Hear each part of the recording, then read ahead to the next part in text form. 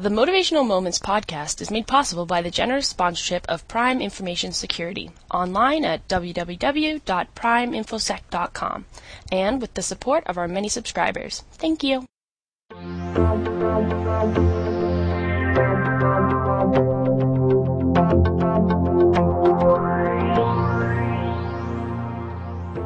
Hello everyone, here I am again, Linda Ockwell Jenner, with another Motivational Moments podcast.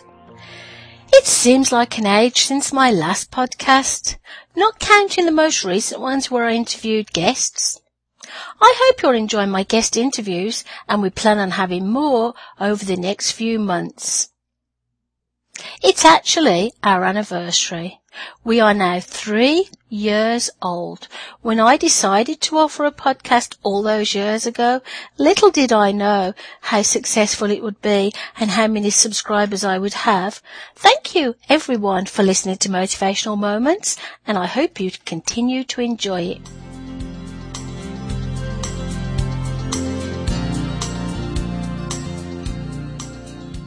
The past couple of weeks have been a very trying time.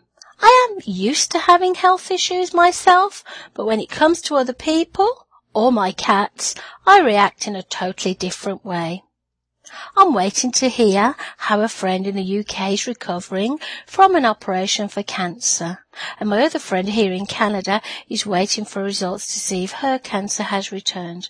I am there for both of my friends, but in particular the friend who lives in Canada, because she wants to talk about her fears and her hopes, and I can really relate to what she's going through.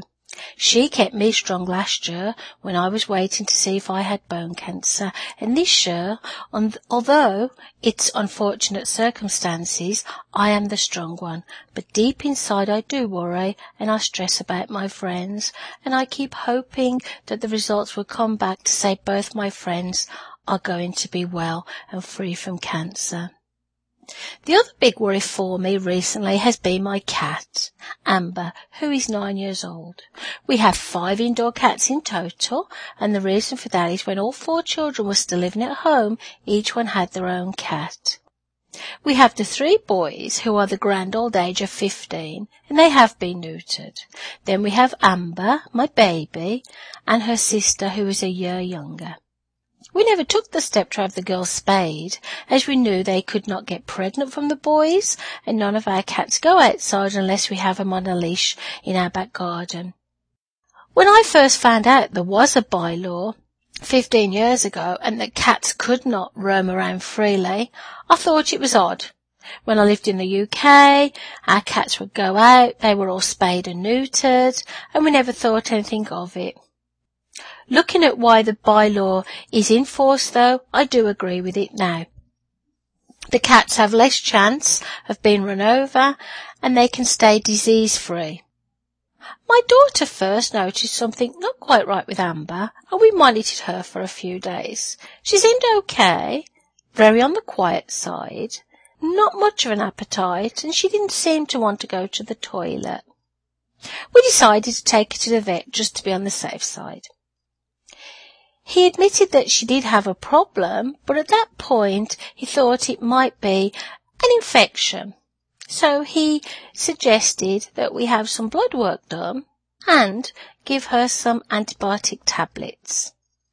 He was very interested in the fact that she'd not been spayed and said generally they only see spayed cats at the surgery, and it was unusual to see a female cat intact, especially the age of Amber.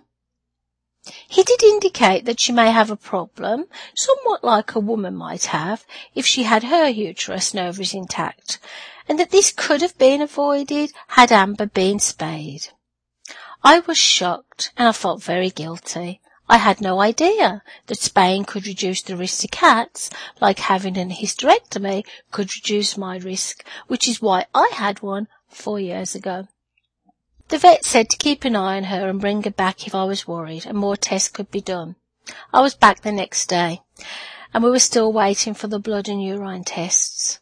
Amber was, by now, even quieter than before, not eating or going to the toilet. The vet we saw that day was a lady, and she said she would let me have the results as soon as possible, and she was true to her word, even though she phoned me from her own on a day off, which I appreciated. They had ruled out feline flu, but it could be some kind of cancer or serious infection. We had little choice but to wait for the results.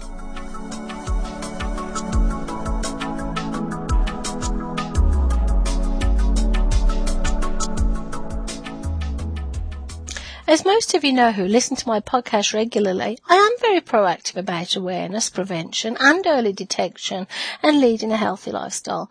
I believe all these things helped me survive breast cancer twice. How could I have let my cat down and maybe her sister by not being aware?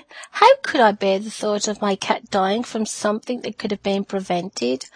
I was not coping well. And on top of worrying about my friends and my cat, my eldest son was having his wisdom teeth out.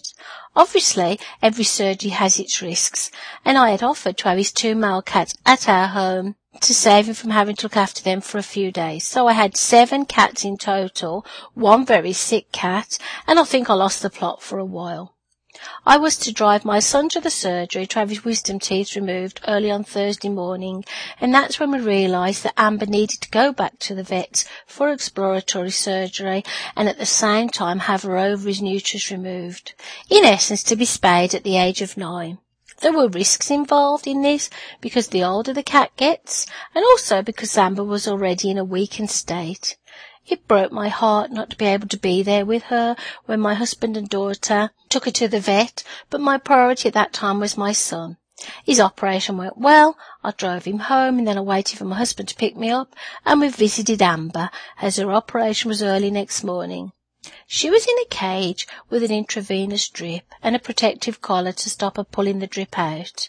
And when the vet opened her cage so we could say hello, Amber came towards us looking very sad and frail and thought we were taking her home. Once again my heart broke into 1,000 little pieces, and I said I was sorry and I loved her very much and we'd be back the next day to see her. After we left, the vets and Amber sat looking at the cage door all night waiting for us to come back. The next morning I phoned the vet to see how the operation went, and he said it was successful, but that her uterus was very enlarged and he'd sent it for a biopsy. It was 50-50 that it may be cancer. We visited Amber later that day, and she was really out of it due to the anaesthetic, and once again I asked myself, how could I not know that spaying female cats could help reduce many things, including cancer? Early next morning we went back to the vet to collect Amber and bring her home. She was very quiet, and we had instructions how to look after her, feed her by hand. It was very hard to see the naughty little cat that normally was my cat Amber. Just over a week later, the good news is that Amber did not have cancer. She had a very serious disease that normally dogs get, and her operation was a complete success, and she's now beginning to eat properly and act more like the Amber we know and love. The other cats have been very understanding around her, and I feel like a weight has been lifted from my shoulders. Yes, it has cost us a lot of money to make sure Amber is okay, but it is all worthwhile as she's part of our family. We are waiting a few more weeks until Amber is completely healed, and then we are taking Cleo, her sister who is 8, to the vet to be spayed. In this case, we can practice prevention, even though it is rather late. Better late than never. I have now decided to create awareness about this subject, as I create awareness about anything I feel people need to know. And I'm hoping by doing my bit, I may help other pet owners, and they will not have to feel the guilt I felt. Life is about living, and in order to live our lives, whether we are people or animals, we have to lead a healthy lifestyle and practice prevention and early detection and make sensible choices. When I offer my keynotes on subjects such as health and wellness and making changes in our lives, people are amazed when they work out in order to make changes, you have to start from the beginning and look at your choices and make some changes. Where we are the caregiver for cats, dogs, or even people, we sometimes have to make choices for them.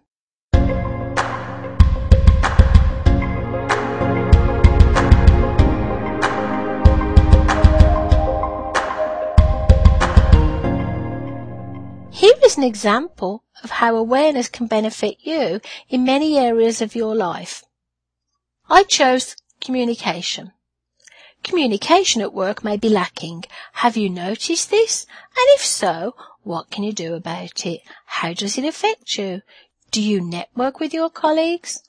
Are you aware of any new products, services, or media news that may help your job or others within the company? I used an example of communication in the workplace and how awareness can benefit everyone. If you think about this for a minute, it might be a good idea to write down some thoughts on how communication may not be at its best at work and some examples you might have noticed. Alternatively, if you think communication is working well, write down some thoughts on what works, and you never know, you may be in a position in the future where your advice is asked on this very subject. Networking with people you work with. Maybe that's a common thing everyone does. Or do you notice those who prefer to keep themselves to themselves? How can this be a communication challenge? A couple of thoughts spring to my mind about this one.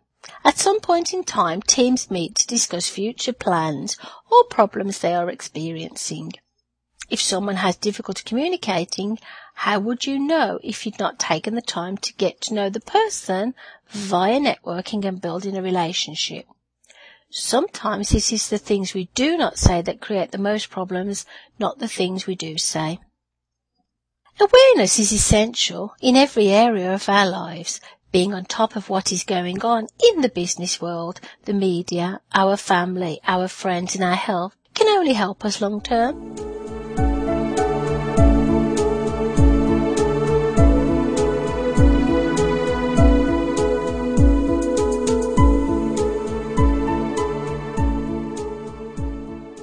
Moving to another subject, as I tend to do, and probably this muddles you up, but if you're still subscribing to my Motivational Moments podcast, then I'm guessing you put up with this. I think I told you in my last podcast that my newsletter, Stepping Stone, will be celebrating its 5-year anniversary this August. This is exciting for Motivational Steps because it's an indication that my business has grown, prospered, and that by offering a newsletter, I'm not only helping others, I'm promoting who I am and what I do.